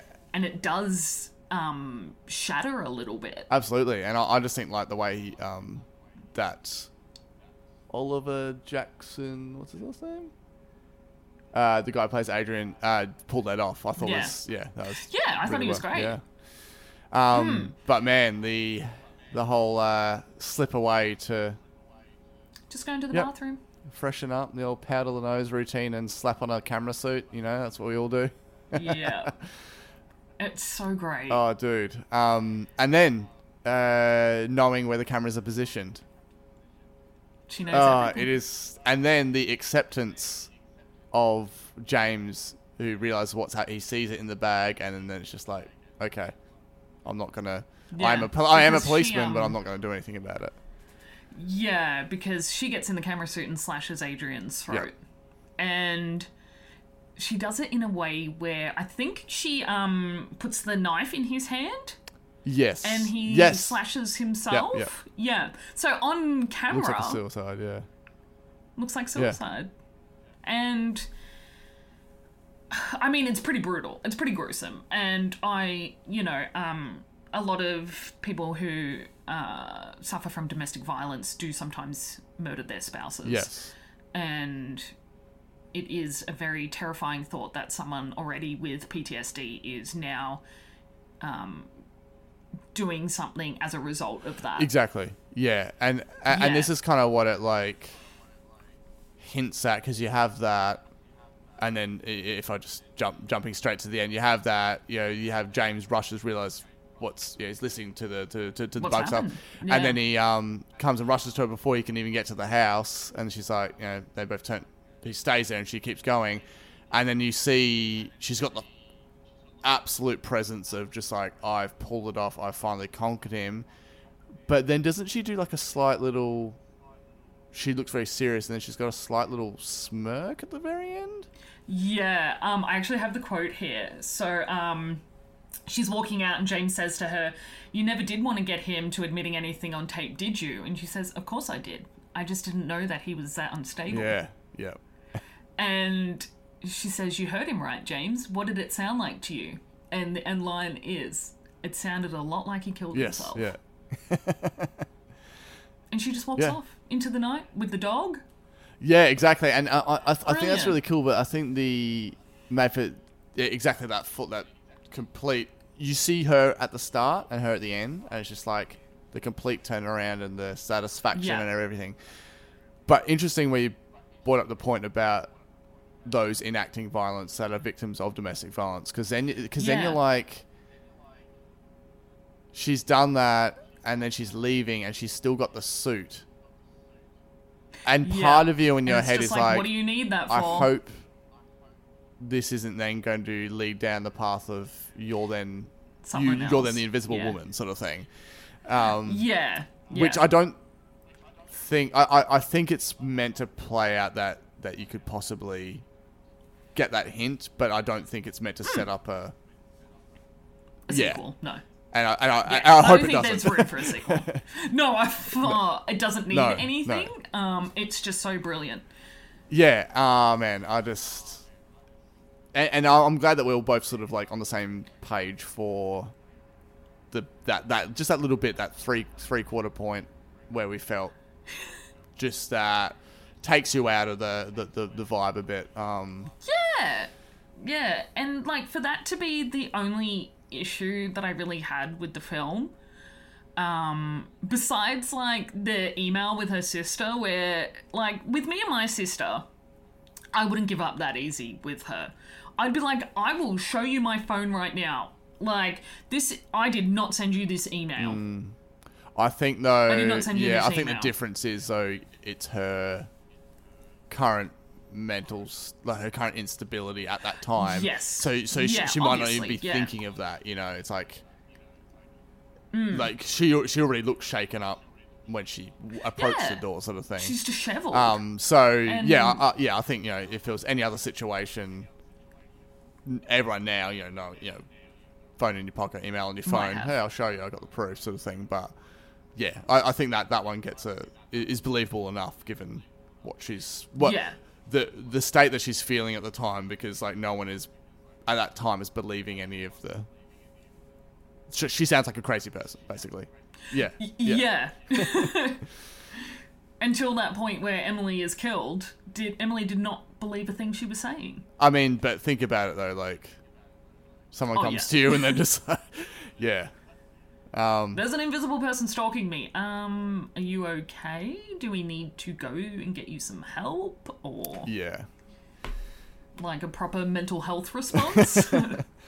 Fantastic film. I really hope it gets some form. One of my favourites for the year. Definitely. I just hope it gets just some form of deservedness or recognition. Like Leigh Whannell is just a really fantastic screenwriter. Yeah. Like absolutely brilliant, and I don't know. It's just like Australian horror writers are something else. They really are, and they're in a league of their own, really. That's because everything down here has tried to kill us, so we have a lot of good source material. I mean, we have great movies like The Babadook, and recently I watched a movie called The Furies, which is kind of like a modern interpretation of Beauty and the Beast. Oh, okay.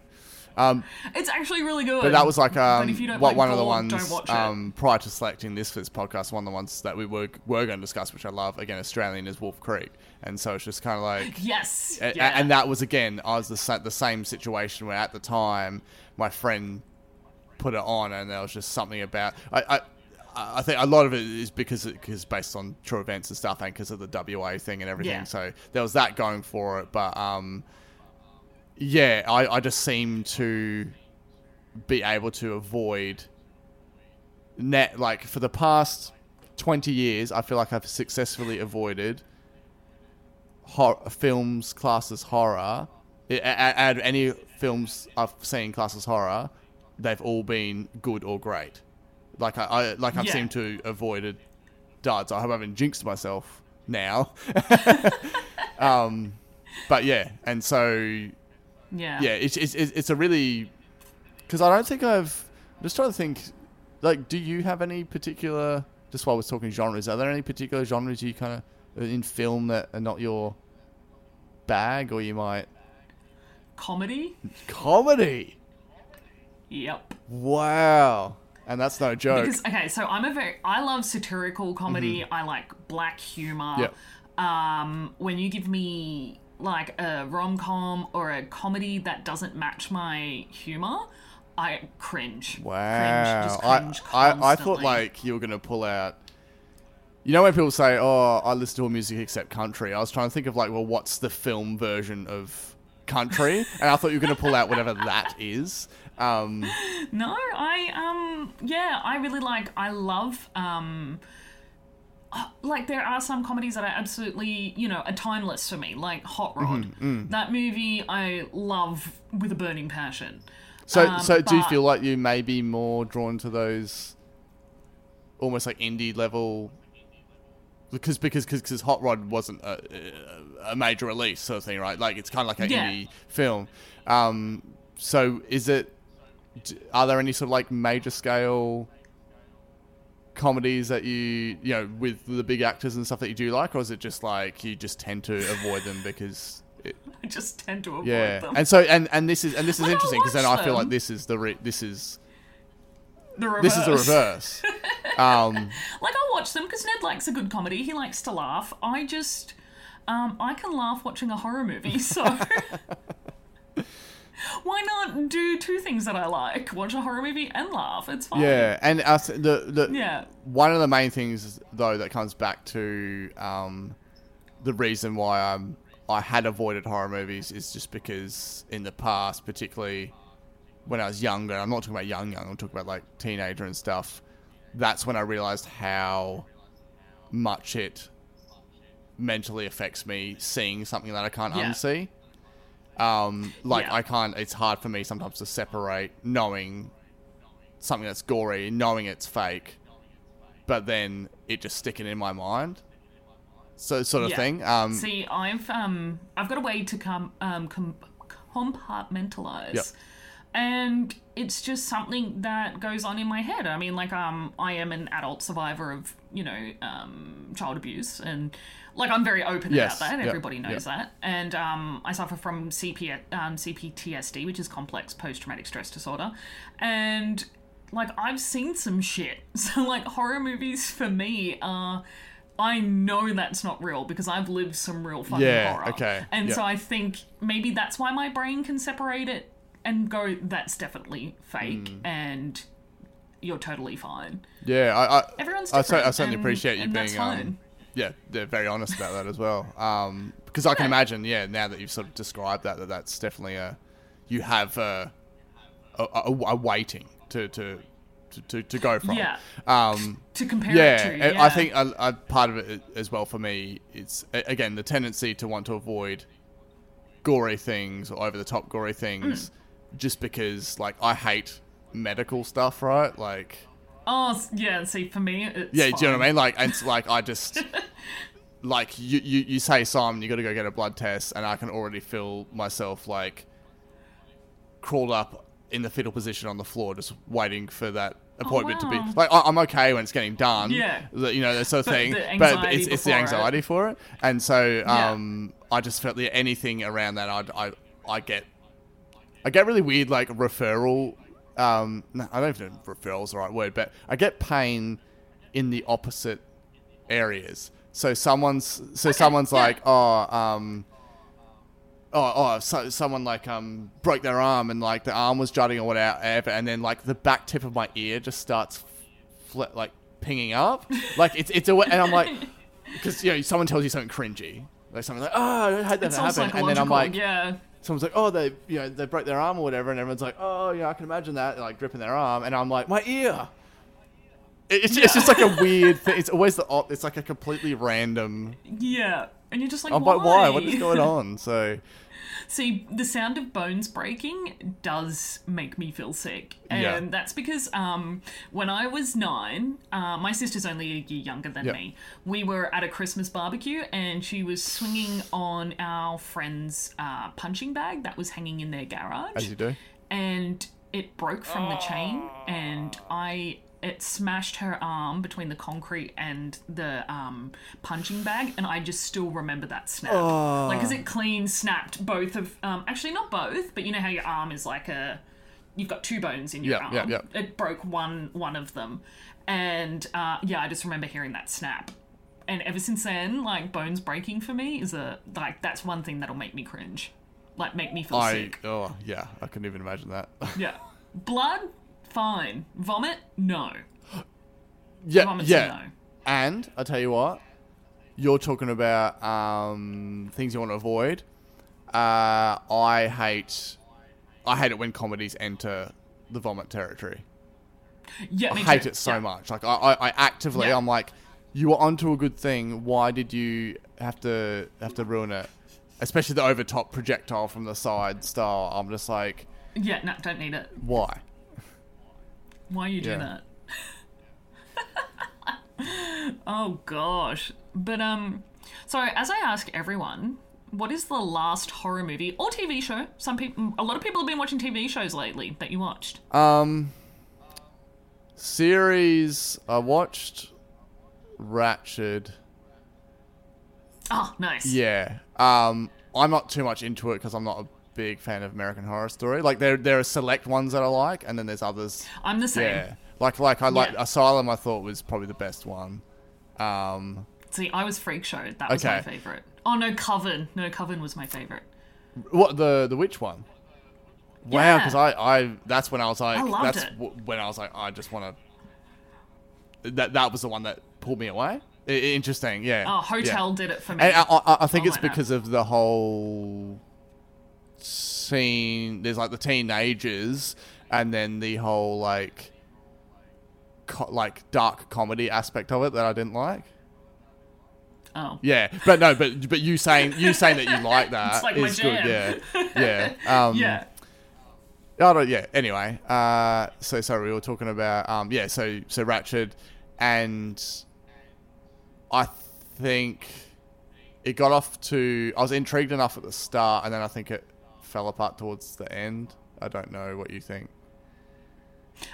I don't really remember it. Yeah, like to be I honest. don't. Like, it certainly didn't good. have. It I was enjoyed set it. up to be something kind of cool, and I don't know. And then it kind of to me felt like okay, well, this is really appealing to Horror Story fans, obviously because of Sarah Paulson and stuff like that. So, and the creator, but that was the last series I watched. But the last film straddles the line between horror, kind of like it was Antebellum. Oh, I want to see that. Was it good? So this is interesting because because I love Get Out and Us. Us is probably actually one of my favorite horror films ever. I haven't seen Us because just the whole them hanging around the house bothers me. So I haven't been able to get the courage to watch it. Because it's not what you expect.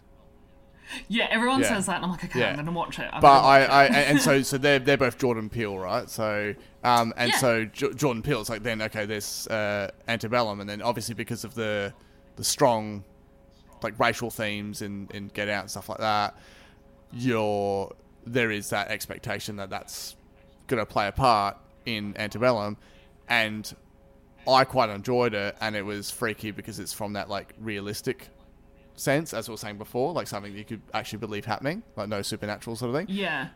But then I was so surprised that I've hardly heard about it, and then the people that I have said, oh, I saw it, they're just like, oh yeah, I avoided it because people said it was shit. And I'm like, I don't get, like, it's so weird because I thought because you got such a there was a bar that was set with Get Out, and then the expectations with Us, and so I thought this is almost going to be like the spiritual trilogy sort of thing. And I've literally heard no one talk about it apart from that first week of release, and I don't know whether that's just because of a cinema release COVID restriction thing, because I saw it at the movies. Yeah. But I liked it anyway, so I certainly think it's worth... I would say it's probably because it's actually marketed as a horror film. Yeah. And so... Yeah, definitely. But again, like the Jordan Peele stuff, it's like horror, thriller. It's almost like a triple sort of genre social thing. commentary. Yeah. Commentary, yeah, definitely. I want to see it so bad. Yeah. I think out of three it honest. was not. Yeah, it's maybe around the sort of 7.5, 8, but still definitely worth watching. Yeah. Okay. Yeah, because I know a lot of people in the horror community rave about it. That they and I just when I came out and everyone's like giving it like 4 and stuff, I was just like, get the hell out of here, like. Fuck off! Yeah, It's a good movie. don't you hate that though? Like, it's just. Oh, it's because people don't want to be told they're wrong about things. Or like, Or the idea of not being able to let someone just enjoy something and then just to be like, oh, tell me about it. yeah. Tell me about it. Anyway, but I work in gaming, dude. Like, I know all about people not wanting people to enjoy exactly. things. Yeah, they were the last thing. Oh, what else? Awesome. Just trying to think. I swear there was something, but again, that kind of shows you the sort of frequency in which, because you're all you're like all about Shudder and stuff, right? Yeah. I actually have Tubi and Shudder and Prime and Stan and Netflix. So and that same deal. I've got like 5 or 6 services. I just don't have Shudder, and I never heard of Tubi until you literally just mentioned it then. So Tubi's an American service, and it's free, but there's heaps of movies on it. It's insane. Oh, so like did you like VPN? No, it's an app on my phone. And I was just like, does Australia not know this exists, and that's why it hasn't been shut down yet? So I actually watched, I'm recording an episode tomorrow morning with a friend in the States, a movie called Society, and it is a body horror film, so you definitely wouldn't like it. But it's very interesting. I'm really looking forward to it. As a sociologist, it has a lot that just like picks at me, and I'm just like, I love this. I love it. I love it. I love it. Oh, what is that? So, I can imagine you'd eat that up. There was a movie, it came out a fair while ago, the one where Aubrey Plaza's turning into a zombie, and she's got like the boyfriend... Warm Bodies. Warm Bodies. Yeah, I really liked that. Yeah, it's a really good film. Yeah, I really like that. And I don't like zombie movies, but like, and that's the thing, I don't either, but it was good. like enough of a different, horror adjacent. Yes, definitely. Yeah, great.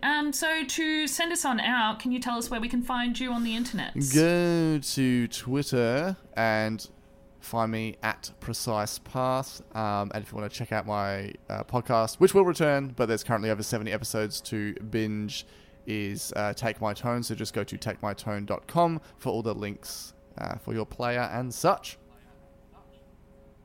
Awesome. Thanks for being on my horror movie podcast. And starting the episode talking about snake fecal matter. Oh. I'm sure people will find it interesting. Awesome. Thanks very much for having me.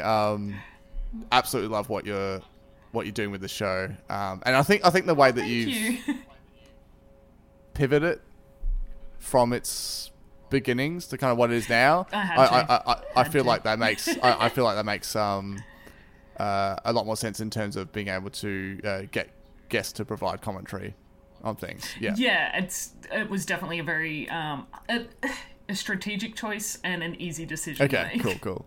But yeah, absolutely. I feel like now, there's plenty of films you're discussing that, like, even classics that I've known have been there, but I've never actually watched. And then now it's just kind of like, well, I have an additional reason to watch it, then listen to the episode. Yeah, I do that with horror movie, like other horror podcasts. I'll be like, oh crap, I gotta avoid this episode because I haven't watched this movie. But yeah, it's been awesome. I've really enjoyed the process. So. Awesome. I will inform you next time I find a horror-based film that captures my attention. We can always talk Wolf Creek. Oh, exactly. Yep, definitely.